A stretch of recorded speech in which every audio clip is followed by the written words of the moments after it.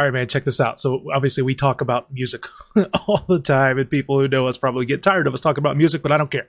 I'm sitting here with you. I'm going to talk music because I enjoy talking music with you.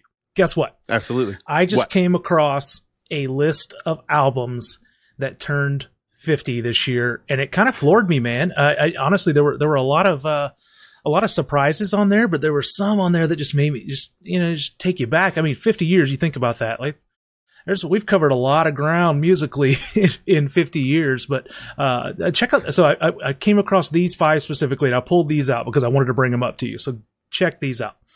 Okay. First one I found was Neil Young's Harvest. Okay.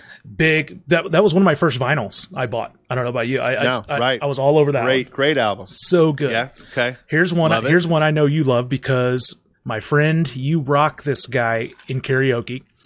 Al Green's "Let's Stay Together" turned 50 this year. That's solid. I love it. Sick, right? Kids, go listen to Al Green if you haven't yet. Anybody that are younger listeners, go listen to Al Green. Go sit in a dark room, get yourself a little bit of whiskey, and listen to some Al Green in the dark. It will change your life. All right, keep going. I love it. Here's another one. The Eagles' first record, their self-titled first album, is 50. That's amazing. Unbelievable.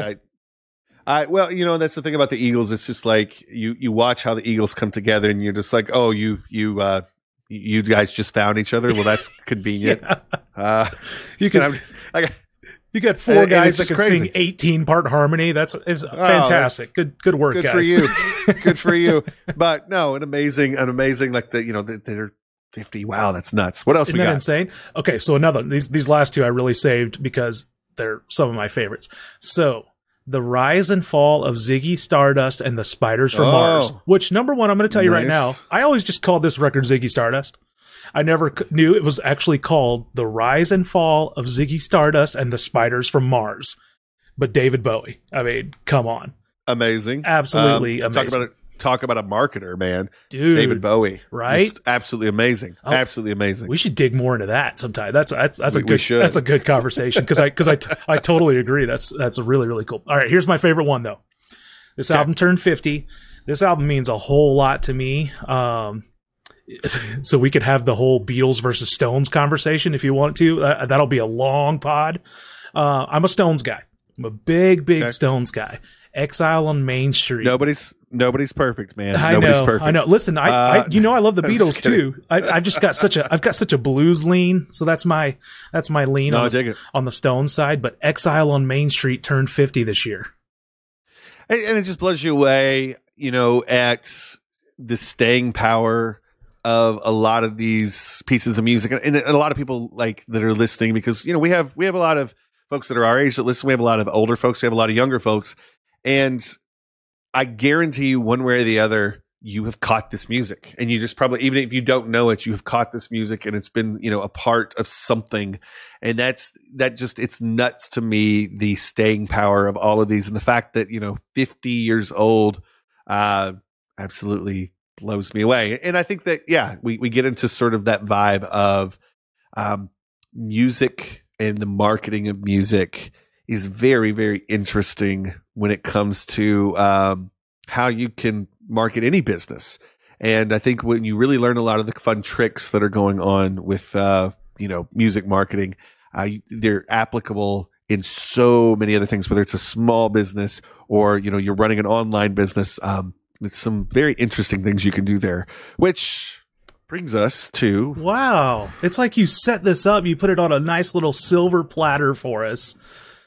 Well, technically, I think you set it up, but that's neither here nor there. But very nice. I mean, it was well done. It was a joint effort. I'm proud to go in on this with you. But that's what we're going to talk about today. Is we're going to talk about because you're a rock star, dude. You've had multiple rock bands over the years, and you have used skills that you have from the music side to build your business, and vice versa. You've used your business skills to build your rock band. And I think that's a really cool conversation to have. So I'd love to kind of just dig into your brain a little bit about how you've used your marketing prowess to kind of build a rock band and build a multi-million-dollar business alongside it. Yeah, let's dive in. Let's do it.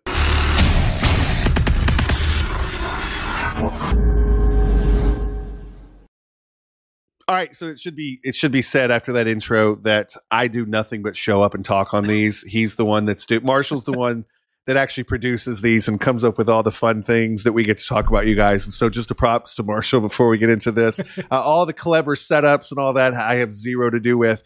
I just get to come talk. So we have a fun topic today, though. So what are we talking about? We have a very fun topic. We have probably our favorite topic, and it's about how we combine a couple of our favorite topics into one.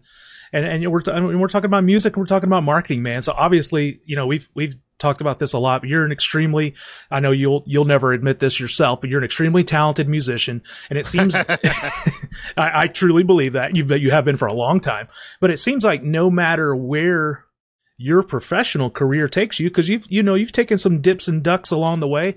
But there's always been, man, you've always had this underlying current of something that you're working on in the music space. You're always working on something in the music space. That's always been kind of in the background and sometimes in the very foreground. So, and something I know because I know we've known each other forever, but others may not know, this is not new for you. This is something you've been doing for a long, long time. So I'd love to start back there in the beginning to give people a real kind of glimpse into your musical past. So tell everybody that's listening, when do you remember first being bitten by the bug? And when I say by the bug, you know what I'm talking about, by the musician, the performance bug. When would you really say that you really fell in love with music? And then when did you decide that you wanted to start writing and playing and producing it yourself?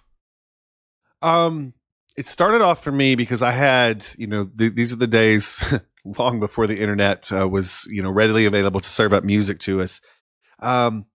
But for me, music has always been sort of this really interesting part of my life because of my dad. And my dad, for anybody that doesn't know, has always been a quote unquote radio guy. And so growing up, whether he was working at a radio station or later on when he owned radio stations, there was always this supply of music in my house. And, from records that he had to, when cassettes was sort of the thing that I came into, that's really dating me. Oh my gosh, how old are you? Good grief. I know, right? Jeez.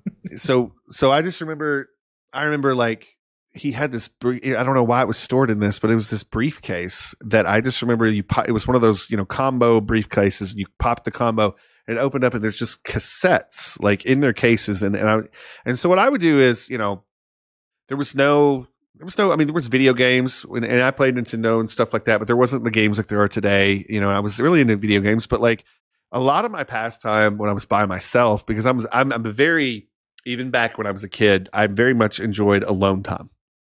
I wasn't somebody that had to be on top of, other people all the time. I very much enjoy sort of playing by myself and things like that. But also I enjoy people.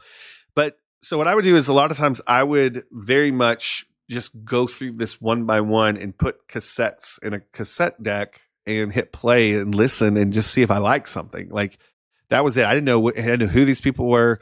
But I would just one by one work my way through this. And then like when I'd work my way through it, I'd have my favorites, but then like another box of cassettes would show up from a radio station that weren't in rotate, And so I had this like constant rotation of music and getting into it. And it was like that for a very long time.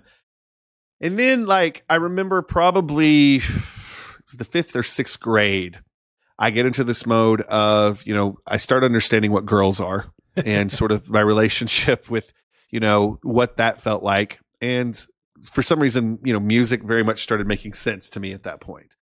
And so about that time I got into, that was about the time that I moved. And so, I moved from where I was living to somewhere that was a little bit closer to the school that I went to. And so I was almost like I was close to what was happening all the time, but I was disconnected from it. And so about that time, I got into something that I think was really, really powerful in terms of a marketing case study, which was you had these 2 top 40 countdowns. There was one that was on like a Thursday night, and then there was one that was on a Sunday. And Rick Dees, I believe, was on Thursday nights. Mm-hmm. Rick Dees in the weekly top 40, and then you had Casey Kasem's top 40 or whatever. Yep. And they would count down the music and play the songs, and they have a whole little show. And what was funny is, you'd get all this new music every single week. You'd get what was on the charts. And it was like, but not only did you get what was on the charts, but you felt connected to other people that were listening. And so it was like, even though you couldn't talk back and you didn't know if someone else was listening, you felt connected because you were a part of the audience. And so I always thought that was very interesting. Right. And so I really started getting into, a lot of top 40 stuff.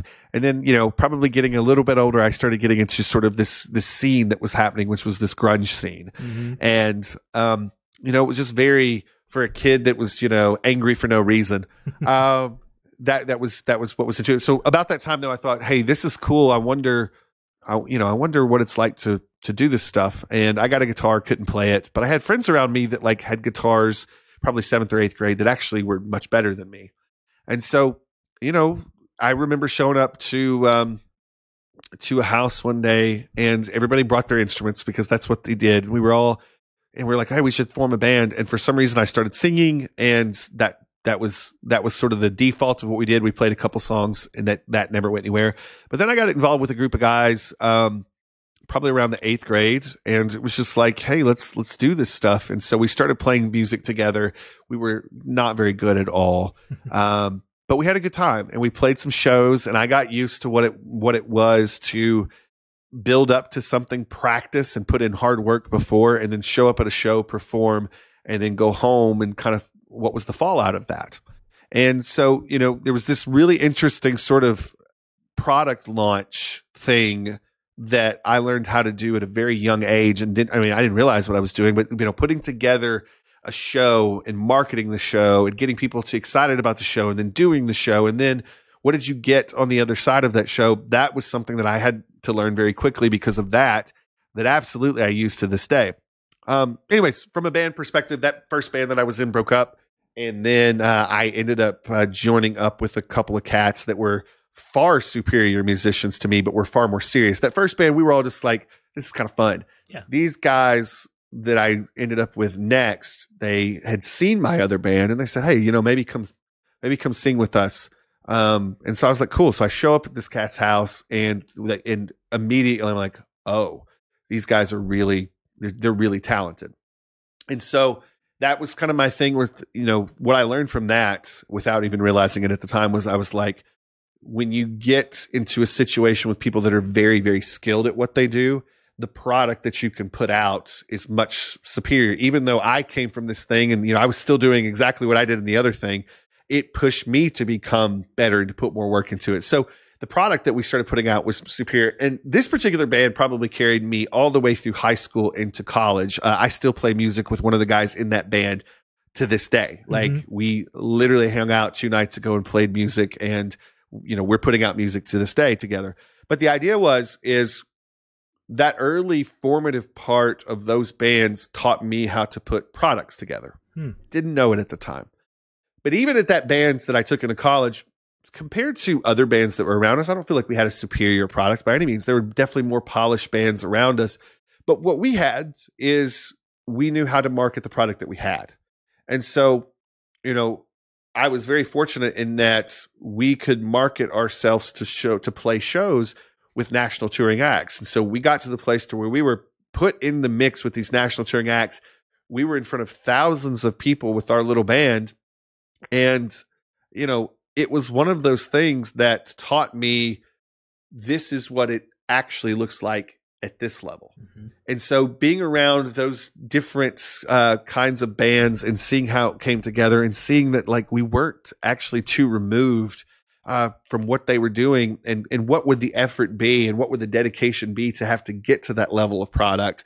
And was that the life that we were willing to have? And I think that's something that was very interesting, that because we got in those situations, we got to learn some things that I think a lot of people that, play music don't get to pick up on, which is, what does it actually take? What are all the pieces of this puzzle that actually put it here? So yes, you got a cool song, and yes, maybe somebody picks up on it, but what does it take to actually put out this product every night when you're out on the road? And so getting to be around that, I was very into the marketing at the time. I remember my first blog was to market the band. It was way before there was a WordPress or anything like that, but my first blog was to market the band. And, one of my first websites that I built was to market the band.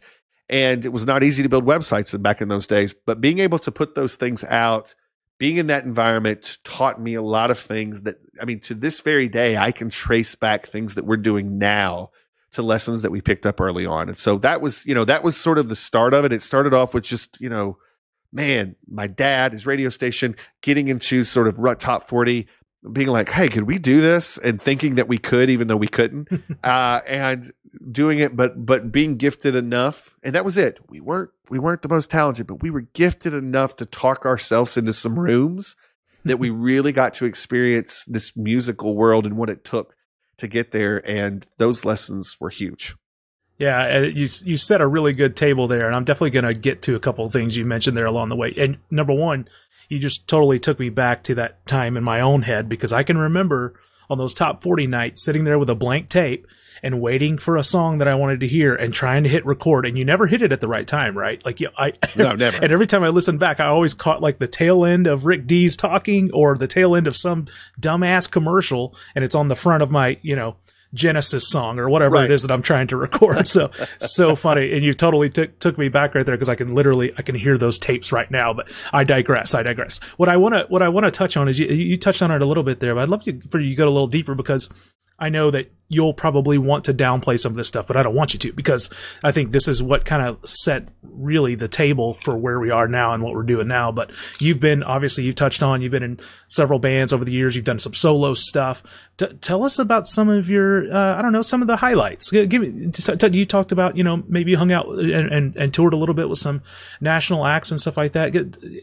Tell me your best show stories, or just hit some highlights from those days, because I think that's going to really set the table for conversation we're going to have next. Sure. The thing is it's about being prepared for opportunity. The thing that we established very early on, whether you thought we were skilled songwriters or not, is you knew we would show up and you knew we would play. That was it. Like, we were not flaky. We had flaky people in our band, but we had a very solid core of, if we said we were going to do something, we would do it. Mm-hmm. And so anybody that was a promoter around town, whether it was like we had a couple of rock stations at the time that, were coming into their own, they started hearing our name, and we didn't go away. And that's the thing. In the world of bands, there's so many bands that are there, then they're gone. Yeah. And that's just how it goes. And for us, we were this one band, and we were pretty consistent all the way through. You knew our name, and you knew we were one of the bands that if you liked our music at all, you knew that we would actually be where we said we were going to be. Right. And if you had ever been to one of our shows, you knew that we could play through. We weren't going to stop in the middle. You knew that we handled ourselves for, a bunch of 17, 18-year-olds. We handled ourselves pretty professionally, considering. And so that was something that I picked up on really quickly, is that we would get shows because we had a set of songs. We weren't really big into playing a lot of covers. We had our own stuff, and we would show up and we would put on a show. Yeah. And wasn't the best show in the world, but we would actually put on a show. Right. And so a lot of times, very early on, and I'll lead into kind of what we did, was we would get a gig. One of the earliest gigs that we got was for there was a band that Tommy Lee had put together after Motley Crue. He had kind of put a band in after it. He had some hit stuff, and so Tommy Lee came to town, and he had a show, and we played that. It was also right around that time that we opened for a band called Seether. And I really love Seether. It was a very Nirvana sound, and I love kind of where they set in that vibe. So that was fun. Also got to play for some bands that I really love. I really love this band called Trapped. Yeah. That was here back in the day, and like I said, probably nobody knows who they are now, but like fun. There was a band called Earshot that was wonderful. That was sort of in that vibe. Probably the wildest. The band that was the wildest that we played with, and there's some bigger bands I'll get into in just a second, but one of the wildest stories is when we opened up for Saliva. At the time, I believe that if you actually look at Saliva, if you know Saliva, the band, they don't actually they still play, but they don't have the same lead singer, and this is on purpose, because I believe right around this time their lead singer had a drug problem, and one of my bandmates actually got caught in a bathroom that the bouncer shut the door, and they were doing drugs in the bathroom at one of the shows. Oh, and dear. It was just one of those things where I think very quickly on, we figured out who we wanted to be and who we didn't want to be. And that was something we didn't want to be. And, but it was here's the really interesting thing about that story. It's that show with Saliva Trapped and Earshot was sort of the same show that we played. And what was interesting is this band, these bands that were making money like Trapped and Earshot were actually very professional. They were very put together. And so I got this very cool sense of you don't have to have this destructive personality to make this work. And so that was a good, and then right after these shows, this is the other thing that I think is incredibly important from a marketing perspective. Every show that we showed up to that was one of those, we leveraged it into another show that we wanted. And so right around that time, a couple towns over, in a bigger city, a band that I really love, Better Than Ezra, was playing. And I really wanted to open up for Better Than Ezra. Yeah. And so, what we did is we used some of these past gigs that we had played. And the thought is if we could hold up our own in those shows, then we could hold our own with a show, somewhere else, and with somebody that didn't know us as much. And so the vibe is this: if you can prove yourself in some of your home grounds where maybe your friends get you in the door, and you can add those things to your resume, you can get that next thing in places where your friends aren't. And so we opened a show for Better Than Ezra by leveraging what we had already done with some of the other folks, and then continued on from there. The lessons for me with opening those shows were very much the differences in, how everybody conducted themselves, but also the community. What you started to see very quickly is these guys that were playing drums for maybe Tommy Lee's band. When Tommy wasn't behind the drums, he was actually playing guitar and doing the singing. These guys that were in some of these other bands, I followed them after we got to meet them and hang out with them into other bands that I liked down the road. And you start to find out that this musical community is actually very small overall, especially them, and that it was those connections that you would make that would pay off in a very big way. A very good book that was just put out was a book by Dave Grohl, where he really goes through his, kind of where he started, how he got to. And one of the things he always comes back to is it's this community of people that you always have an opportunity for your next gig if you want it, because of this group of people that you meet along the way, because it's not as big as you would think. And I think what really hit me about this is whether you're running a local business in a business community, or, maybe you're running an online business, from the outside looking in, those things can seem very big and large, but at the end of the day, it's really about putting yourself out there, being consistent, and building that community.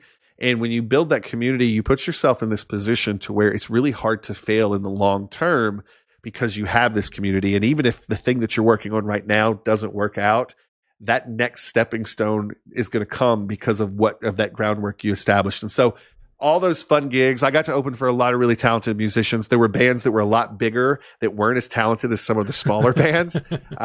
But the idea was always that once you really started to establish yourself with every step that you took, you could always get to that next step. And the only thing that really stopped us was that we all decided we were going to go do something else. I think that we kind of looked at that life and said we could definitely do this, and you could make a living at doing that without having to be a national act, right? Right. I have friends right now in my town that never really go more than maybe 50 to 100 miles away from this town, and they completely sustain themselves and have a great life playing music. And, a lot of people think a musical career is being on the radio and being a national act, and it's not that at all. But the idea is it's building that network and understanding that every gig that you play, and this is business too, every gig that you play, every event that you show up to sets you up for the next thing. And it's really when you start looking at life and business that way, or your musical career, you start to be more strategic with how you handle things. And it's very interesting. Absolutely. Well, so you touched on some really good stuff there, and we're going to get into some of that a little bit deeper. But fast forward to now. Tell me a little bit about now. I know you got a couple things going on musically right now that are kind of prevalent for you. So just update us on that, and tell me a little bit about what you got going on right now, because I'm going to use that to transition into another part of this conversation for sure. I've learned some really good lessons of what I thought being a musician was versus what being a musician actually is. I have 3 projects that I really work on right now, pretty heavily. The first one is a band called Out in the Wild. And Out in the Wild is just basically, I don't even know how to describe it. It's nothing like the rock roots for me, but I'm very into dance music too. And so I wanted to do something, just to see what I could do with that. And so how do you sort of blend what I normally do from a rock side into sort of that? The fun part about that is that opened up a lot of doors for me in communication with different people that I didn't have before, because they're like, oh, I know Ben does music. What is this? And they'll listen to it. They're like, I didn't think of it that way. I actually know some people that would, and so we've opened up some business relationships, some music relationships with that. Cool. I have a band called Revelry Hills. And I always try to say it 3 times because the first time you say it, you'll have to say it 3 times. That's right. But basically Beverly Hills, but with an R, and Revelry. So Revelry Hills is a rock band, and we tend to lean towards kind of that 90s rock sound, which is just fun for us. Yeah. And, original music, but very much that sound. And it's one of those things where there's, we don't talk about niche marketing. In music, you don't have to be someone that's doing this latest and greatest thing. You can do something that's very much comfortable to you, and there's people that will follow it and they'll be behind it because it feels good to them too. Right. And so, all of these are really lessons in niche marketing. The third one is the hardest one for me to understand, but it's probably been the most educational, which is me playing solo by myself on an acoustic and just showing up to places. And something has become very apparent to me as to what my job actually is there. Because every band that I'm in, I have a different job. Mm-hmm. But my job when I'm actually in the acoustic set is one of the most interesting to me, because what I realize is my teammates in this, or my teammates in this, and the people that I work with are always, how it works at the venue. So kind of how this works is the best gigs that I have are when I'm working with a bar staff or a wait staff that understand what we're actually trying to do. And so me playing solo, what I'm actually doing is, yes, I'm playing music, but I'm more of sort of your master of ceremonies and your party planner. And so a lot of what I do a lot of what I do by myself is I'm very much reading the room by split testing songs early on. So we'll throw out a couple different things early on, kind of see what the room reacts to. And then the rest of the set sort of leans itself that way. Like I've always got a set, but the set changes based on what that early split testing is.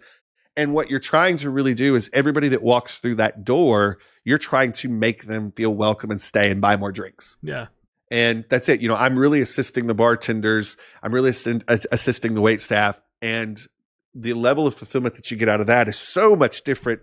Playing a lot of covers, so much different than when you're playing a lot of your own music. But there's a level of fulfillment that comes, and income, by the way, that comes with that. Yeah. That is very, very different. And so what I really like about it is, for a long time, I was like, I don't want to play covers. I want to play my own stuff. And I was very about it. But then you sort of get in this mode of, you're like, how am I? And this is the number one thing that I think that we can take into business is this. For every version that I'm doing, all you're trying to do is make people have a good time or make people feel heard. That's it. And so with everything that we're doing from all iterations of this music thing, what I'm trying to do is, how do I put people in a position where they feel like they're connected to something, or they feel like they're not uncomfortable? Like, especially with the solo gigs in the bar, that is the main thing, is like, you get all these people walking in, they're looking for something. Yeah. How do you make them feel comfortable enough that they can sit around long enough to find what they came in looking for in the first place?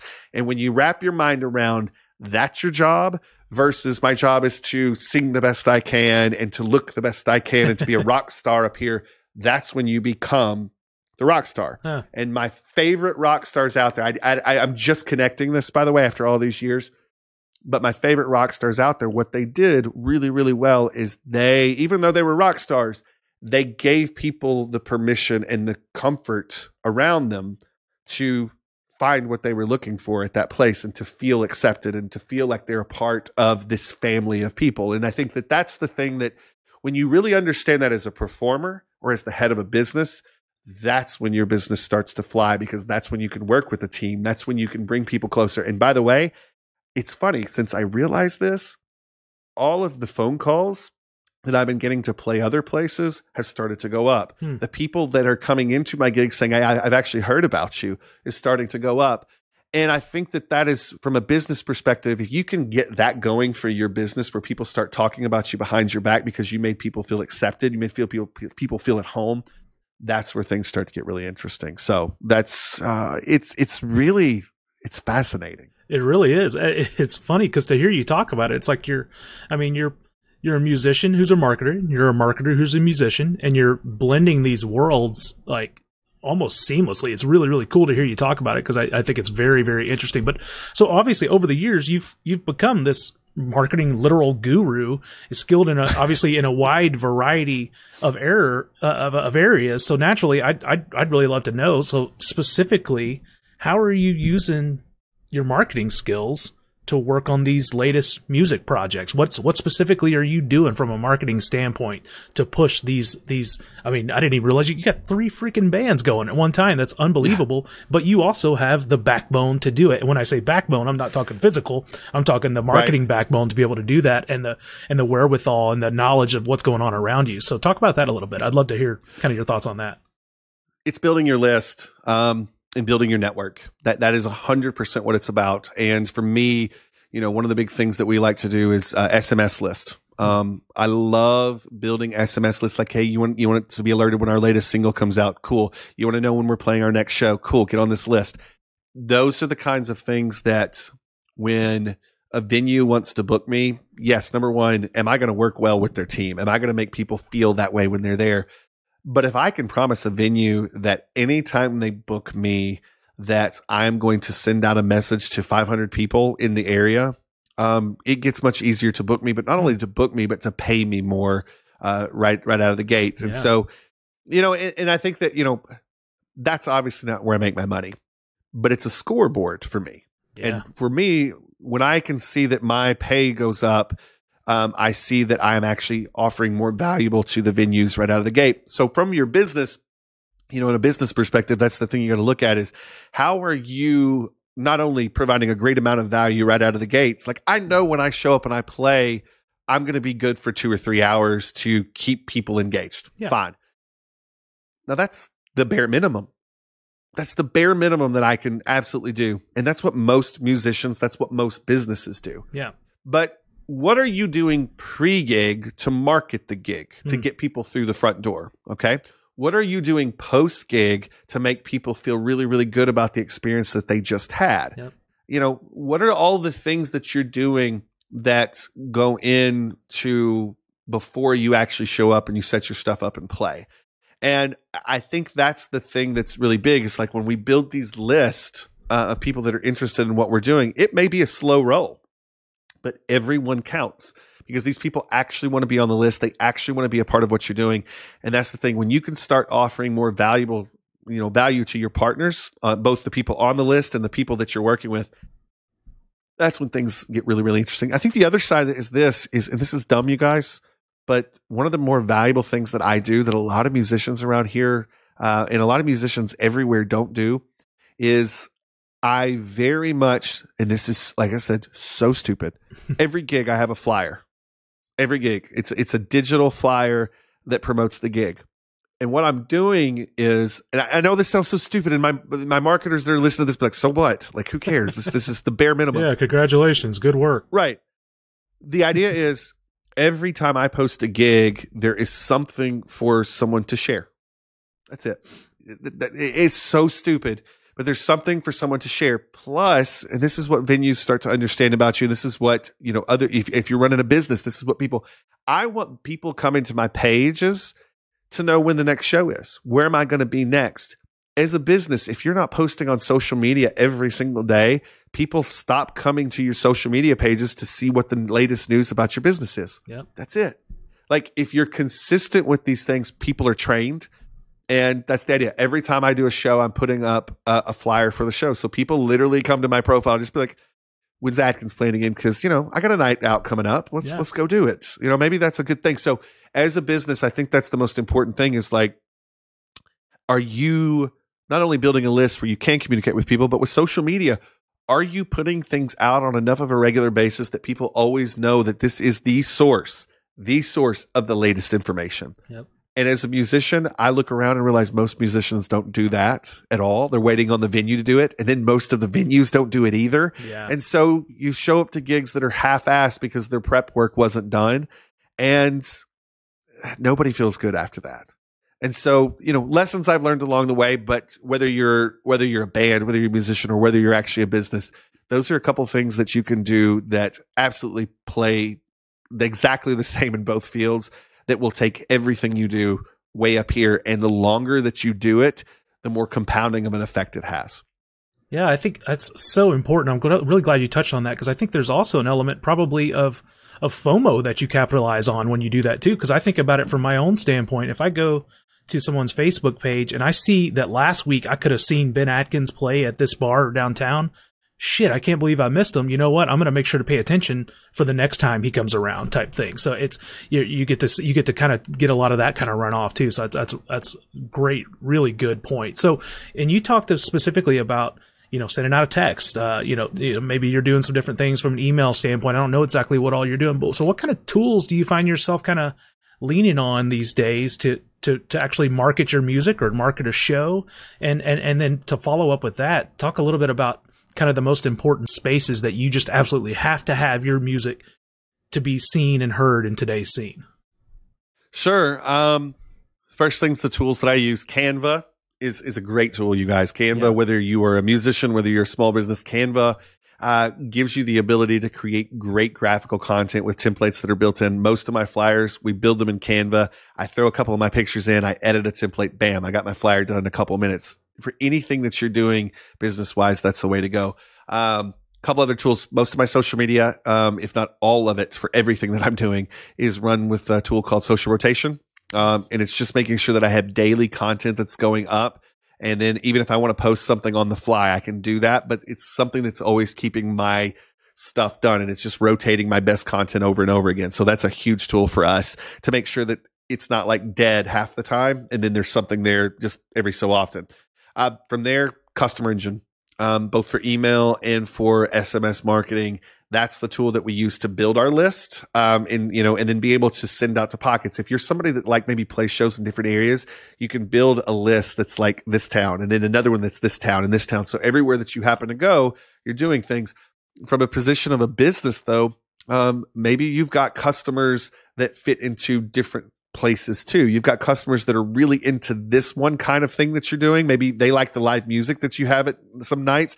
Then you got customers that are more into your food, and you can separate those lists too. So being able to strategically market to different segments of our audience for different things that they're into is absolutely huge. And so that's a tool that we use through there. From a music perspective, you gotta give people the ability to get to you on their phones quickly. That's it. Like same thing with this podcast, being in all the places we are with this podcast ensures that we're in the most places that we can be, without having to put in a whole heck of a lot of extra effort. And so, we use Anchor for this podcast to sort of distribute us to everybody out there. So Anchor FM is a great place for that. But in terms of music, I use a couple of different services to do this. Probably, I'm trying to think of a couple of my favorites. There's one called CD Baby. There's one called TuneCore. But like I said, there's lots of different services. And what they do is we'll submit our music, and then they will push us out to Spotify. They will push us out to Apple Music. They will push us out kind of the same way Anchor FM does for podcast. These are going to do for our actual music. And so we submit them to those networks. Those things get pushed out a few days later to all the services. And that's how, even as a minor band, a minor musician, or let's just say you're a business that's never done this podcasting stuff before, you can literally have your stuff up alongside the people that this is what they do for a living, like we do. And I think that is the true value that the internet has provided a lot of us artists and business owners, is distribution. Anybody that's carrying this around right now can find all of my music. They can find all of my podcast, and it's there. So if you get wind that I'm doing something that's cool, like maybe your friend mentioned it to you, you can literally go find me in 2 seconds. And from a musician standpoint, from a business standpoint, that is absolutely something that 10 years ago you could not do. I tried. You could not do it at the same level. It was so much more complicated to set things up from there. And so those are the things that really help us to get ourselves out there in a big way. That's awesome. Well, man, as we get kind of closer to kind of winding it down, I'd love for you to just kind of touch a little bit about just from a general 30,000 foot view. You're marketing a rock band, you're marketing a business. Why why are those two things in concert, literally? And I mean that as a positive play on words.